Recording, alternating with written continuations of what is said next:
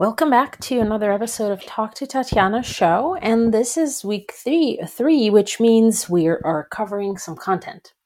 And that content for right now, for today, for this episode, is all about whether you need an attorney and or another professional to really start a business.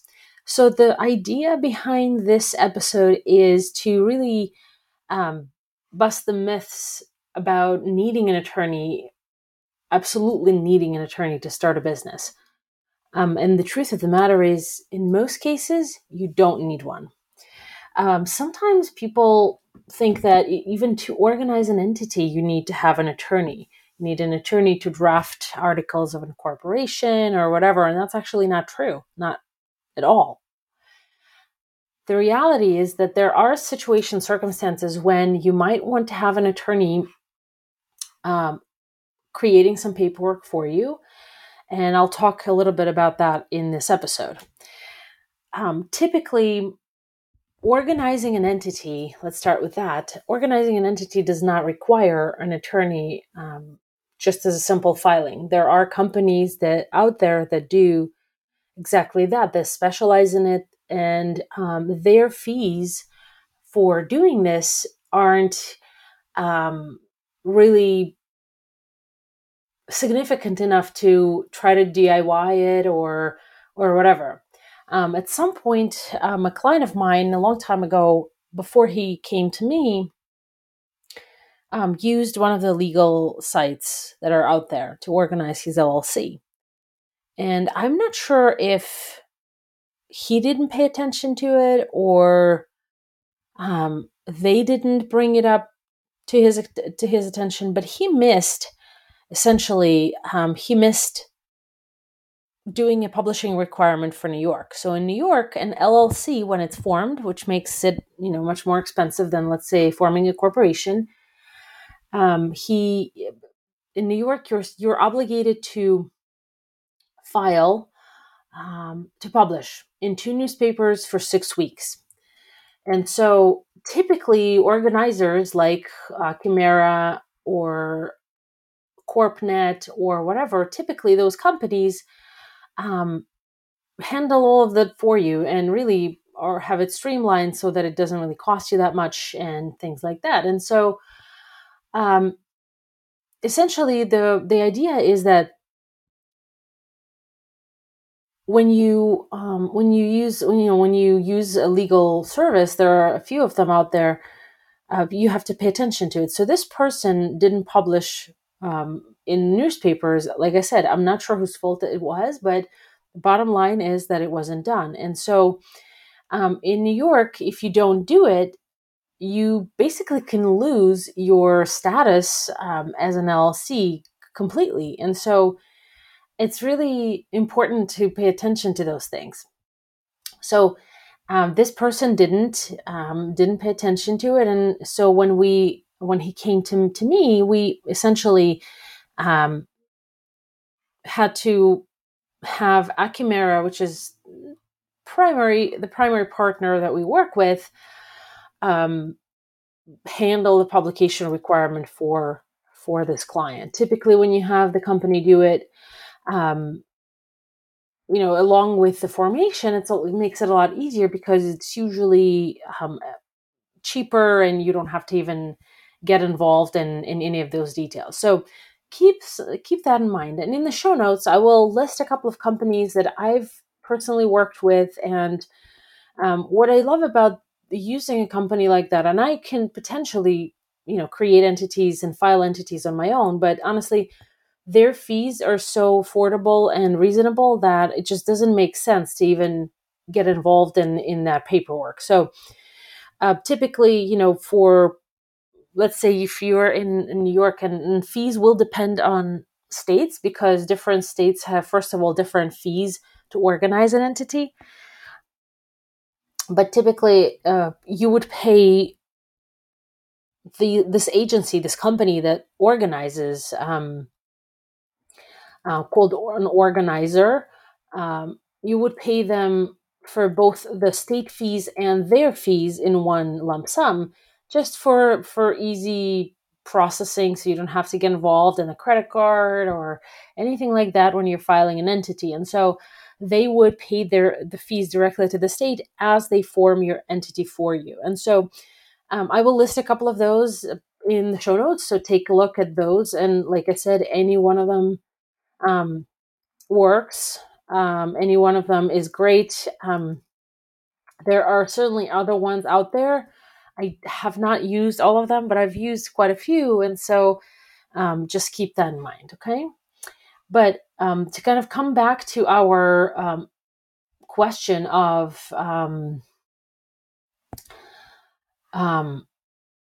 whether you need an attorney or not. The majority of times you don't, like I said, but a few exceptions are these, and let's talk about them. One of the exceptions is when you have something called a ROBS account, ROBS. ROBS account is when you, and we don't see them often. They're highly scrutinized by the IRS because they're often abused. So typically, a ROBS account, but you just should know about them. If that's your case, you definitely need an attorney for that.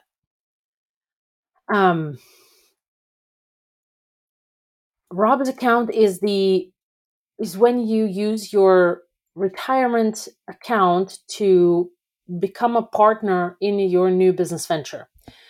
There are certain requirements. An entity has to be of a certain kind. You have to have an agreement. Basically, your retirement account becomes the owner of your business, a partial owner, often sometimes 50-50, but it's always different. And usually a pension provider, I guess, pension administrator is involved in that as well, because there are many rules, government rules that are regulations that you have to follow that you absolutely cannot break. And so it's important to have an attorney for that, whether it's creating the paperwork or setting up some sort of an agreement or ownership or shares or whatever it is that you have to do. An attorney should be involved in that. Another exception to that is to needing an attorney. So when I say an exception, just a quick reminder, it's when you do need an attorney. Generally you don't. Generally you can use an organizer and or a good tax planner to make sure that you pick the right entity. That's really the most important part of this. But as we're talking about attorneys, so generally you don't. And the exception to that general rule is that sometimes you do, and ROBS is one of those things. Like I said, those plans get highly scrutinized, and you have to be careful, and should be used only when absolutely necessary, and I've seen that those setups done a couple of times, only a couple of times in my career. And so just make sure you have the right team to support you and you don't take any aggressive positions so that you're protected. Another thing is that, let's say you, when you would get an attorney, is if you have a partnership. I can't tell you how many partnerships I've seen break down, fold, go bankrupt, or disappear. In most cases, I won't be able to give you exact percentages, but I just want to say that in most cases that I've personally seen, and it's certainly similar across other professionals that I've talked to, is that most problems arise when you don't have a partnership agreement, an executed partnership agreement.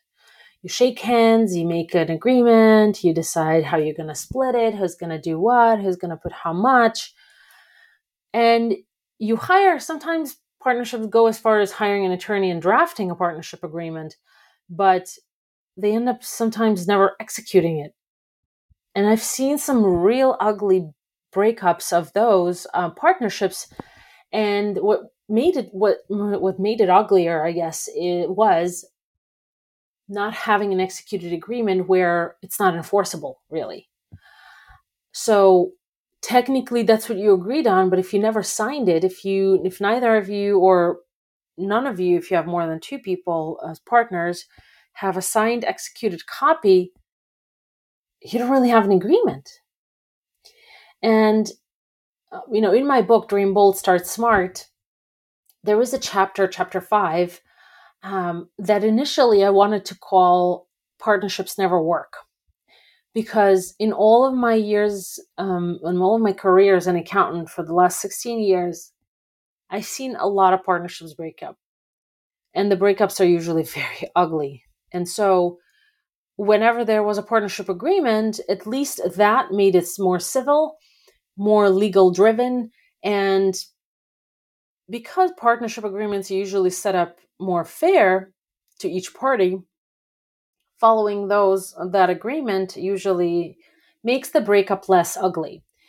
Eventually, the chapter turned out to be called Should You Have a Partner? And there are a couple of exceptions when you can consider having a partner. But in general, I'm very much against partnerships. And so are most of my colleagues that I kind of connect and talk to. And because we've all seen these businesses, we've all seen these breakups.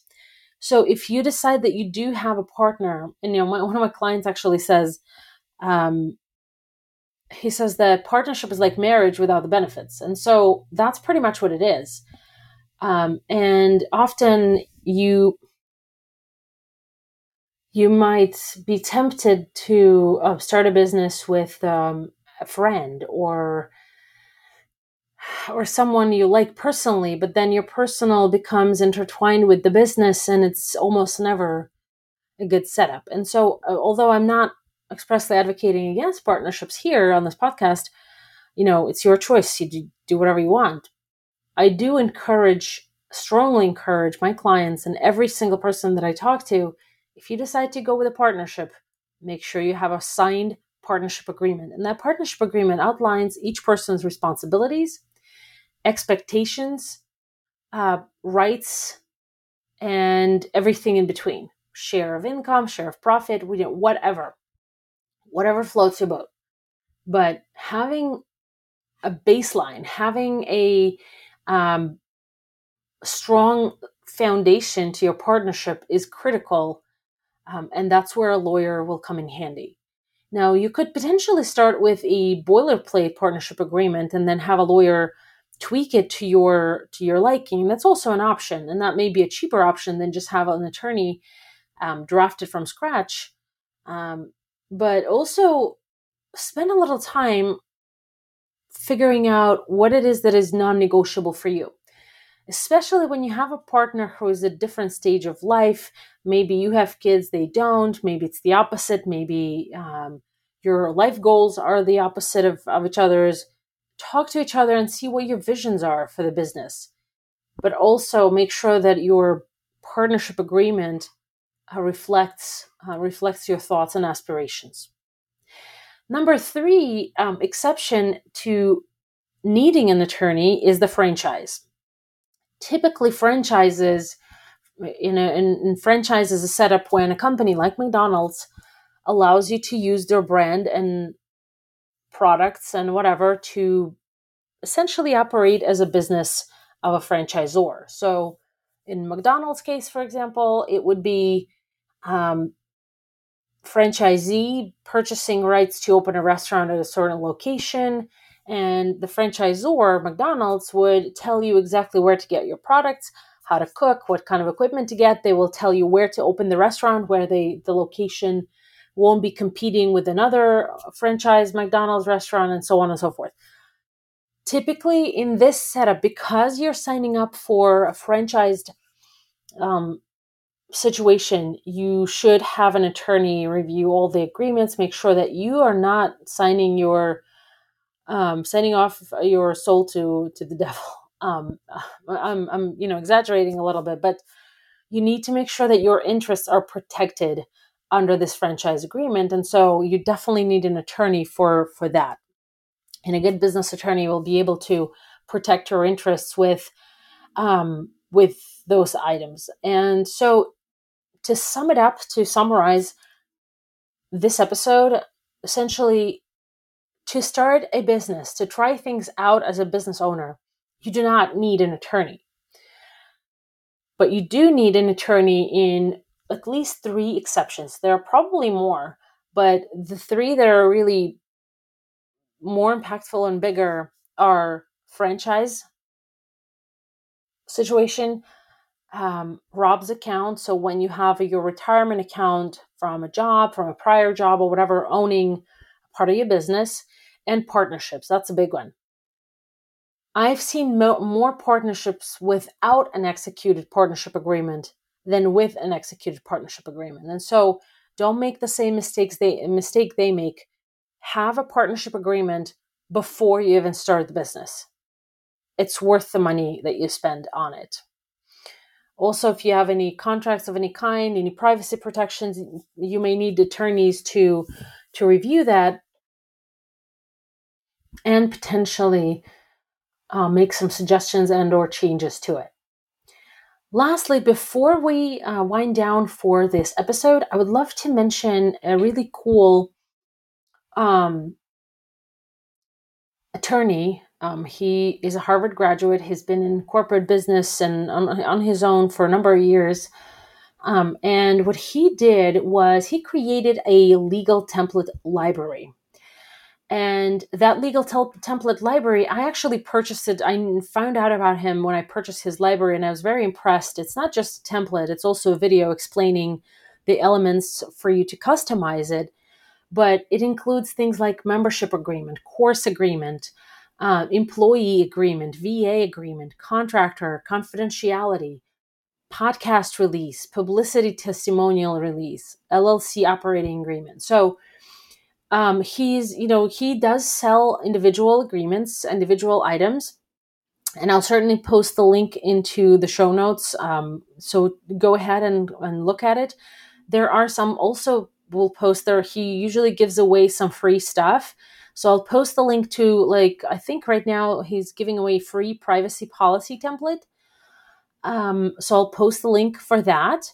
And then I'll also post the link to the entire library plus a separate LLC operating agreement, which you can take and customize. And that could be an option too. So instead of having an attorney do that for an LLC operating agreement as a partnership, you can certainly do that. Okay. And so check it out. I like his approach and his conciseness of his information, and really his information being there to help get you protected. Because, I actually interviewed him on my podcast a number of months ago, and he started this business because clients would come to him and they've already messed things up, and there was very little that he could do because they didn't have the agreements in place before something happened. And so be sure to check out the show notes to this episode. And I'm excited because next week we're actually going to talk to someone where I'm going to laser coach them and help them figure out their next steps in starting a business. All right, this was Tatiana at Talk to Tatiana show, and I'll see you next week.